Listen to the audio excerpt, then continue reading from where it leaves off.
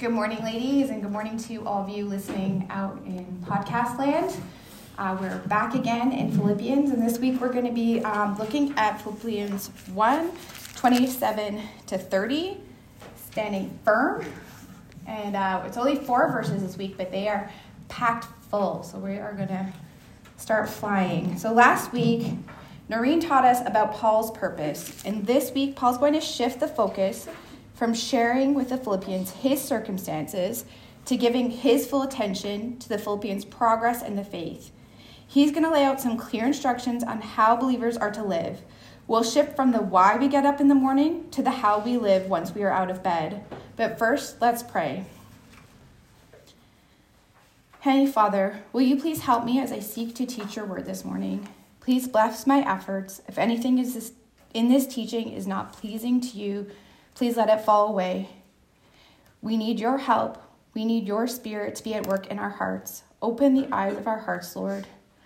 I pray that you would help us know and understand how you desire us to live. Help us to see the worth of the gospel and to make much of you and much of your Son, Jesus. Father, over the course of our time in the book of Philippians, I ask that you would work by your Spirit to release us from bondages of fear and help us to live faith-fueled lives filled with joy. I pray that you would be glorified this morning by the teaching of your word. Amen. Only let your manner of life be worthy of the gospel of Christ, so that whether I come and see you or am absent, I may hear of you that you are standing firm in one spirit, with one mind, striving side by side for the faith of the gospel, and not frightened in anything by your opponents. This is a clear sign to them of their destruction, but of your salvation, and that from God. For it has been granted to you that for the sake of Christ, you should not only believe in him, but also suffer for his sake, engage in the same conflict that you saw I had, and now hear that I still have. Paul is exhorting the Philippian church on how to live as Christians. When we see Paul use the word only, he's saying this is all that is needed for the Christian life. Paul is commanding the church to live in a manner that is worthy of the gospel of Christ. In the original Greek, the word polytheusis was used for the term of manner of life. It's from polytheusis that we get our English word for politics. So I don't speak Greek, so it's probably not pronounced well, but that's the gist. And then later in 3:20, Paul will explain that we are citizens, polytuma in the Greek, of heaven. Paul is calling believers to live in a way that accords with our citizenship. We are to conduct ourselves as citizens of heaven. Philippi was a Roman colony. The believers of Philippi would have enjoyed the privileges of being Roman citizens. But Paul is reminding them that they are now citizens of heaven, citizens of God's kingdom, which is of even greater importance and comes with far more privileges. Their allegiance is to Christ, not to Caesar. Anyone who is in Christ has had a change of citizenship. Our homeland is in heaven. Believers are to bring our lives into conformity with our homeland of heaven. As citizens of heaven, the gospel serves as our constitution, and we are to live in accordance with the gospel, bringing every aspect of our lives under the authority of the gospel of Christ. We are to conform to Christ, not to the world or its powers, not to our earthly political leaders or the culture of our time, but to the ways of Christ. We are to live in a way that is consistent with the gospel. When we hear the phrase, let your manner of life be worthy of the gospel, we might think the word worthy is pointing to our own worth, that we need to live in a way that we deserve the gospel, that we can earn the gospel through our actions. That is an error. Paul has made it very clear in his letter to the Ephesians that we are saved by grace through faith. It is not our own doing. Salvation is not a result of works. What Paul is saying here is that the gospel is worthy. We are called to live in a way that magnifies the beauty of the gospel. We are to adorn the gospel with how we live. Our lives are meant to display that the gospel is worth more than anything, that the gospel is our greatest treasure. Think of the parable of the man who, after finding treasure in a field, he with joy sells everything he has to buy that field, which is in Matthew 13:44. The gospel is worth more than anything and everything else in the world, and we are to live in a way that demonstrates that. Jesus is our whole reason for living. If we are going to live in a way that displays the worth of the gospel, we need to take a step back and know what the gospel is. So let's take a moment to define the gospel of Christ. The gospel of Christ means the good news of Christ. The word gospel comes from the Old English God spell. God meaning good and spell announcement. So let's look at a few places in Scripture that showcase that good news of Christ. First, from the Old Testament in Isaiah 52:7. How beautiful upon the mountains are the feet of him who brings good news, who publishes peace, who brings good news of happiness, who publishes salvation, who says to Zion, your God reigns. Your God reigns. That is the best news ever. And then we can flip ahead to the New Testament in Mark 1:14-15. Now after John was arrested, Jesus came into Galilee, proclaiming the gospel of God and saying, the time is fulfilled and the kingdom of God is at hand. Repent and believe in the gospel. And then in Mark 10:45, for even the Son of Man came not to be served, but to serve, and to give his life as a ransom for many. And then in 1 Corinthians 15:1-4, now I remind you, brothers, of the gospel I preached to you, which you received, in which you stand, by which you are being saved, if you hold fast the word I preached to you, unless you believed in vain. For I delivered to you as first importance what I also received, that Christ died for our sins in accordance with the Scriptures, that he was buried, that he was raised on the third day in accordance with the Scriptures. From these passages, we learn that the gospel is the good news that God reigns. His kingdom has come.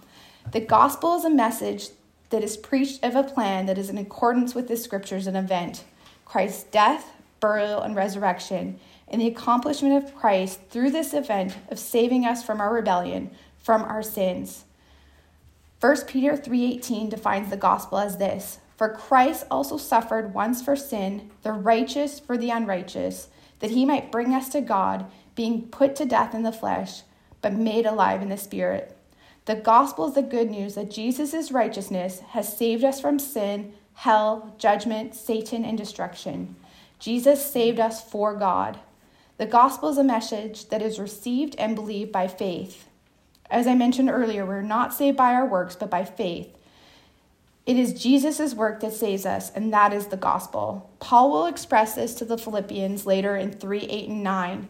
Indeed, I count everything as lost because of the surpassing worth of knowing Christ Jesus my Lord.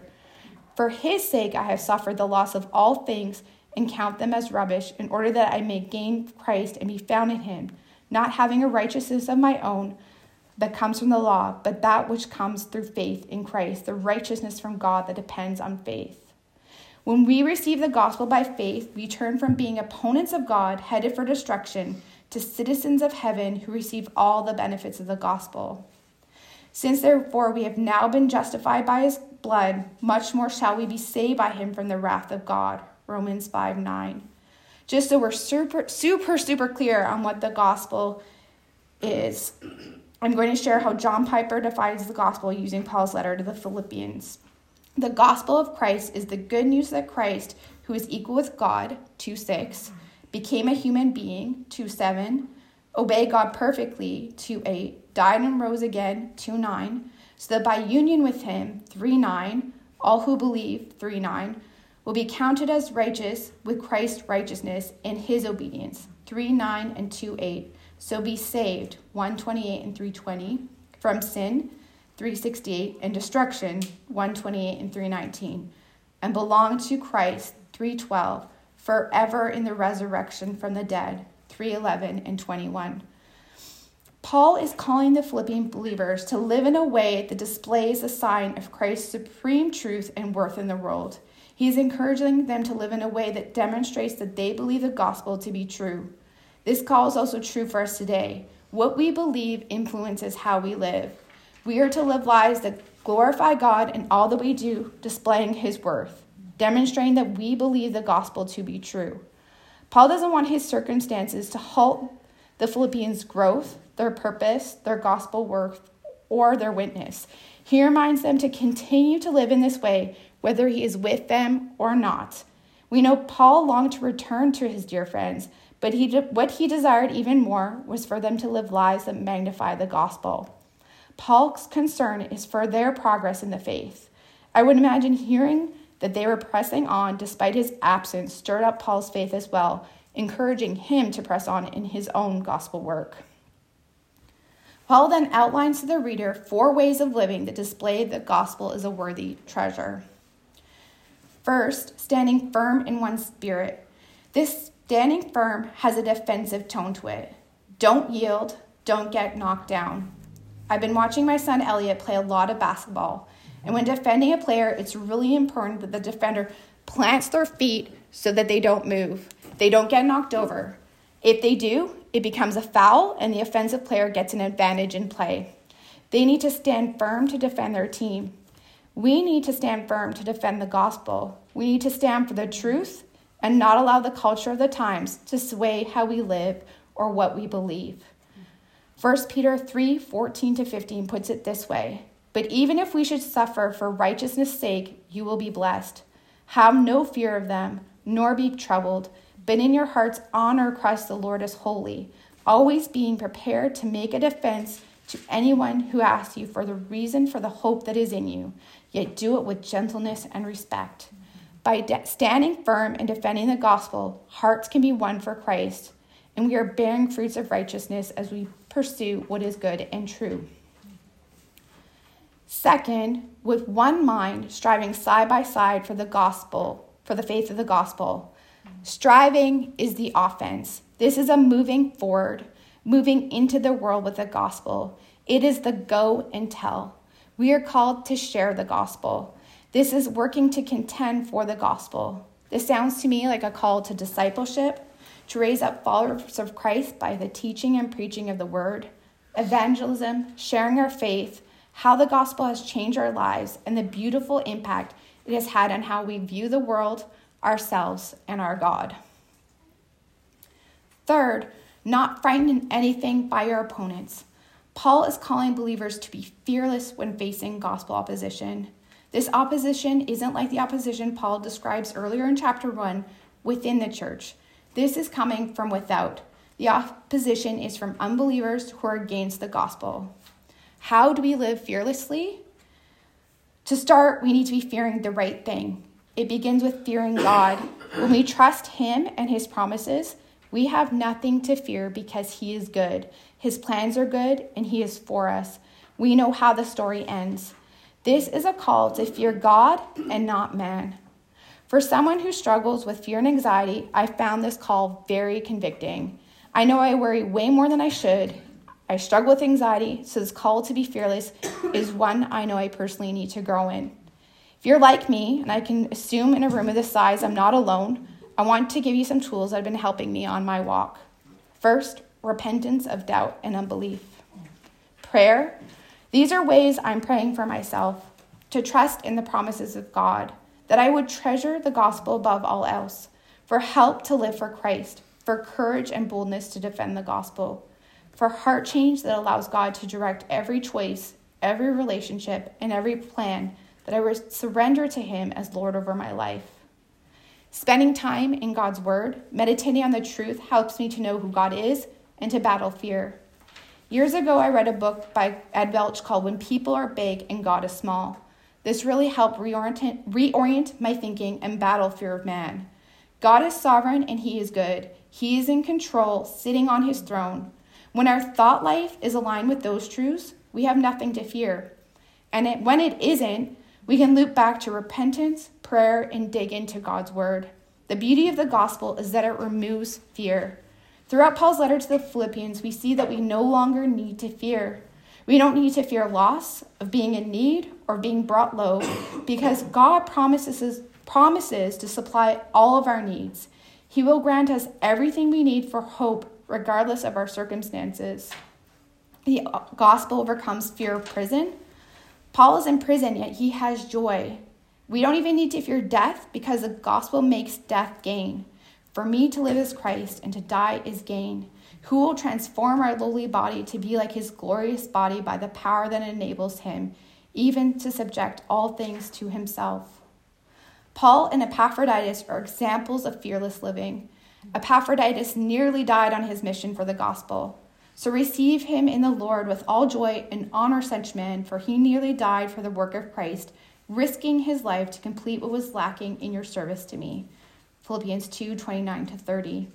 In the words of the psalmist, the Lord is on my side. I will not fear. What can man do to me? Psalm 118:6. And in Jesus' words, do not fear those who kill the body, but cannot kill the soul. Rather, fear him who can destroy both soul and body in hell. Matthew 10:28. Paul is calling us to live in a way that demonstrates that we fear God alone. With God on our side, we have nothing to fear. We can be fearless because God is faithful and he is at work in us. He is promised to complete the good work in us he began. Philippians 1:6. Fourth, Paul is calling believers to live this way together. One spirit, one mind, side by side. These words all imply a unity amongst the body. We are to work together in partnership for the sake of the gospel. The Holy Spirit unites us into one spirit. This oneness comes from our unity with Christ. In order to have unity amongst the body, we need to have the mind of Christ. We need to follow his example of humility. It is this mindset that produces unity. Unity comes from putting others' welfare, their interests above our own. So we're going to dig into that a lot more in next week's study in Philippians 2:1-8. But for now, let's remember that that there is more to fellowship than sharing a meal together or chatting over a cup of coffee. While these things are good gifts from God, our fellowship has a deeper purpose. True fellowship is when we come together using our gifts and resources to advance the gospel. When we live for the gospel, we're unified. When we put on the mind of Christ and think more of our brothers than ourselves, that humility severs the root of selfishness behind all disunity. Our unity displays our love for one another. It is other-centered, not self-centered. Unity over selfishness. We don't know what Euodia and Syntyche are in disagreement about, but we know that disunity is something that can derail the advancement of the gospel. Division is something we need to guard against. We need to seek to reconcile our differences so that we can remain on task, living worthy of the gospel. That might look like examining our own hearts for sin and repenting, or it could be something that's irreconcilable and we need to respectfully move on, like Paul and Barnabas. Or it could be an area that we compromise on for the sake of the gospel. But let's be clear, it will never be compromising the gospel of Christ. Paul is calling the church to remain united in the gospel. Our love for each other is how people know we are Christ's disciples. By this, all people will know that you are my disciples if you have love for one another. John 13:35. And that becomes a sign. This is a sign, a clear sign to them of their destruction, but of your salvation and that from God. How we live points others to who we are living for. It is a sign. Are we living for Christ or are we living for ourselves? When we live lovingly, fearlessly, standing and striving for the gospel, it displays to the watching world that the gospel is of tremendous value. The way we live will either draw unbelievers in or push them away. It will lead to their destruction or their salvation. Salvation for those who embrace the gospel by faith, and destruction for those who reject, oppose the gospel through unbelief. When Christians live in a way that demonstrates that they are not frightened by the loss of earthly things, it testifies that God is real and the gospel is our treasure, our great reward, and it is of immense worth that Jesus is everything. Paul states, "For many of whom I have often told you and now tell you even with tears, walk as enemies of the cross of Christ. Their end is destruction, their God is their belly, and they glory in their shame with minds set on earthly things." Philippians 3:18-19. He's explaining who and what opponents of the gospel live for. Their highest authority is their appetites, their belly. They live to satisfy their desire for physical pleasure. That is their greatest reward. It is their God. It is what they serve. This God is incapable of saving them. It's not sovereign. It's not powerful. It's weak. And it will ultimately lead them to destruction. When believers live in a way that shows the worth of the gospel, it highlights the impotence of unbelievers' false god. When we live standing firm and striving for gospel advancement, it displays that God is real. This causes our opponents to question and fear their destiny. How we live matters. The way the women of Maple Avenue interacted with each other, their husbands, and their children, and how they spoke about Jesus is what drew me to Christ. How they lived was a sign of their salvation, and it led to mine. So that's one response.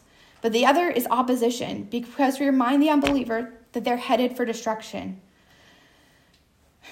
Shortly after coming to faith, my childhood friend asked me to be her maid of honor. I remember being unsure if I should attend her bachelorette party. I consulted with a godly brother who said, "Remember, Chantelle, Jesus was a friend to sinners, and he dined with them." So I went, but how I lived that evening was different than my friend and her other guests. And I remember my friend being really angry that I was sober. And then I was able to take care of her when she overindulged, and she was upset. She was not happy. And that evening, it became really evident that she did not want to marry her fiancé.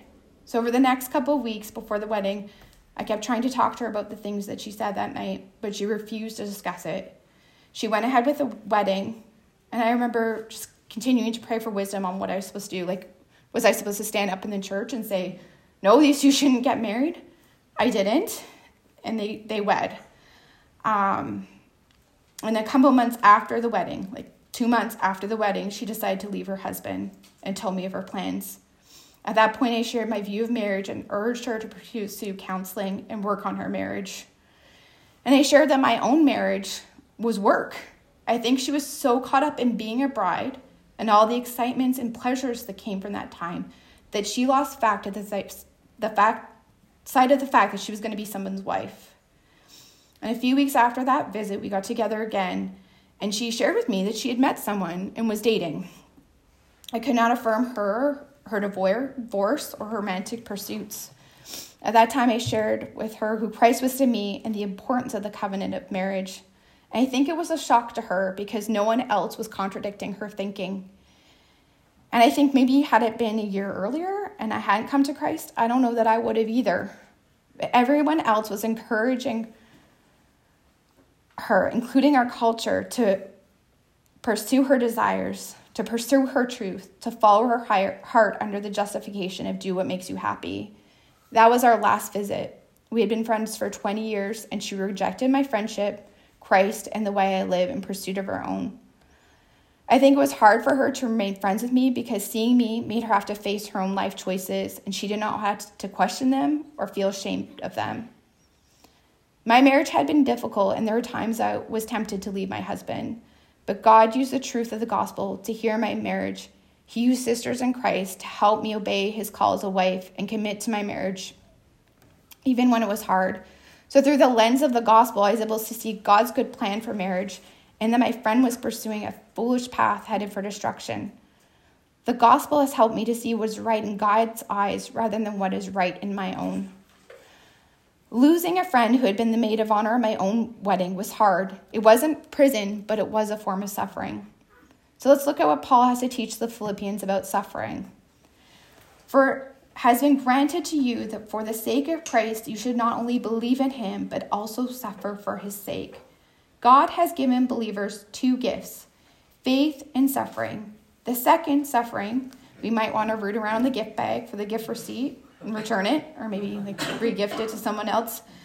Because let's be real, none of us wants to suffer. And while suffering might not end up on our Amazon wish list, Paul tells us that suffering is a gift. Let's look at how Paul unwraps this. We are given the gift of faith to believe in Christ, to believe the gospel. It is through this faith that we can live lives worthy of the gospel. We are also given the gift of suffering. We are called to suffer for Christ's sake. God uses hard things for good. Suffering is a gift. Blessed are you when others revile you and persecute you and utter all kinds of evil against you falsely on my account. Matthew 5:11. We are rewarded for our suffering. Rejoice and be glad, for your reward is great in heaven, for so they persecuted the prophets who were before you. Matthew 5:12. Our persecution is promised, as is our salvation if we stand firm. And you will be hated by all for my name's sake, but the one who endures to the end will be saved. Matthew 10:22. Suffering confirms our salvation. Suffering produces faith. It has purpose. For what credit is it if when you sin and are beaten for it, you endure? But if when you do good and suffer for it, you endure, this is a gracious thing in the sight of God. For to this you have been called, because Christ also suffered for you, leaving you an example so that you might follow in his steps. 1 Peter 2:20-21. Through suffering, we identify with Christ, that I may know him and the power of his resurrection and may share in his suffering, becoming like him in his death. Philippians 3:10. Suffering displays we belong to Christ and are citizens of heaven. And if children, then heirs, heirs of God and fellow heirs of Christ, provided we suffer with him in order that we may also be glorified in him. Romans 8:17. Faith-filled suffering is a sign that God is real, God is true, God is just. God is demonstrated to be real in the lives of true believers who suffer for the sake of the gospel. Therefore, we ourselves boast about you in the churches of God for your steadfastness and faith in all your persecutions and in the afflictions that you are enduring. This is evidence of the righteous judgment of God, that you may be considered worthy of the kingdom of God, for which you are also suffering, since indeed God considers it just to repay with affliction those who afflict you. 2 Thessalonians 1:46. And we can also look at Moses' example in the hall of faith, choosing rather to be mistreated with the people of God than to enjoy the fleeting pleasures of sin. Hebrews 11:25. Moses gave up life in Pharaoh's palace and all the privileges that would entail facing persecution at Pharaoh's hand as an Israelite, because he had faith that God's blessings were greater than any earthly pleasure. When we suffer well, God is glorified. Suffering well is only possible by faith. We need to have faith in Christ and trust in his promises to do this. Our suffering is an offering to Christ. It is an act of worship, standing for him, identifying with him, shows that we belong to him and that he is worthy. Paul's packed a lot into these 4 verses. So let's finish our time together with verse 30. Engaged in the same conflict that you saw I had. Paul is calling to mind a memory from Paul's time in Philippi. Paul is reminding the believers that while he was with them, he was imprisoned for standing for the gospel. Paul cast out an evil spirit from a slave girl, costing her owners the income she brought into them by fortune telling. The owners had Paul and Silas brought up on false charges of disturbing the city and unlawful customs. Paul and Silas were stripped, attacked, beaten, and imprisoned. The Philippians witnessed Paul's brutal arrest and imprisonment. They saw this. And now, hearing that I still have, Paul is still in jail for his faith. Yet the Philippians remain engaged. They continue to involve themselves in Paul's life. They stand by him. They are not ashamed of him or of the gospel. They support Paul while he is in prison by providing for his physical needs and sending Epaphroditus to minister to him. Their support of Paul comes at a cost. It is a sacrifice. It is a defense of the gospel. It demonstrates their faith. Paul lived fearlessly, standing firm in the gospel. Paul pursued his purpose of serving Christ despite the opposition of the gospel he faced. He was imprisoned, but that did not stop the advancement of the gospel. Paul's suffering had purpose. His imprisonment in Philippi led to the jailer and his household receiving salvation. Paul used every opportunity in his life for the advancement of the gospel, including his wrongful arrest and imprisonment in Philippi. When the authorities realized their mistake in arresting Paul, who was a Roman citizen, they urged him to leave Philippi quickly and quietly. They didn't want Paul bringing any more attention to himself, their mistake, or the gospel. Instead, Paul refused, insisting on a public apology. This had nothing to do with Paul's pride or protecting his reputation, but everything to do with protecting, preserving, and defending the gospel.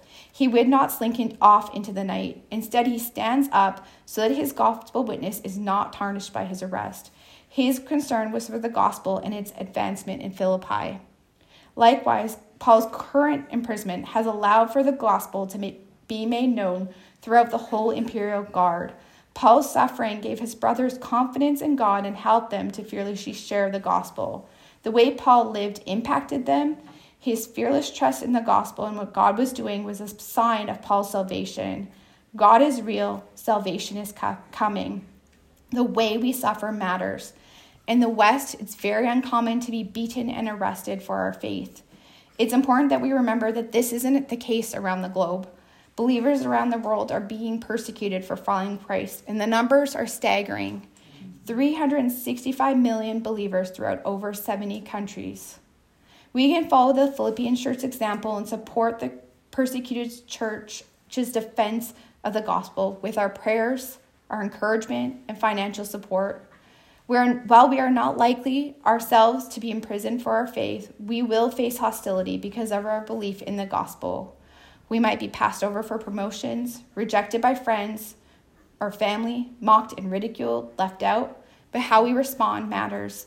In these moments, we might feel cast out or an otherness, but that's because we've been set apart. We have been set apart for God. We're not alone. We have Christ. We have the help of His Holy Spirit, and we have each other, the church. Suffering is an opportunity to draw closer to Christ and to bring Him glory. Faith through suffering produces a fearlessness, which is a sign to the watching world of salvation from God. Let's not waste our suffering focusing on our circumstances, but instead, like Paul, keep our eyes fixed on Jesus, trust in the promises of God, and use every opportunity we have to share the hope of the gospel. Standing firm in one spirit with one mind, striving side by side for the faith of the gospel without fear. I'm just going to close our time now in prayer. Heavenly Father, help us to follow Jesus' example of humility. I pray that each woman listening to this message today would strive to live a life worthy of the gospel. Help us, Father, to stand firm in the gospel. Please give us a unity of spirit. Help us to strive side by side for the sake of the gospel. Help us to love one another. May our love for each other be a sign to the watching world. Please give us a boldness and a courage. Deliver us from the temptation to fear man. Help us to rightly fear you. Jesus, you are our joy. Would you help us to persevere in laboring for the gospel with joy? We ask you to draw near to those who are suffering for the sake of Christ. Help them to stand firm, to not lose hope, to cling to their salvation, to trust in your good promises. Grant them joy in their suffering. May you receive the glory. Amen.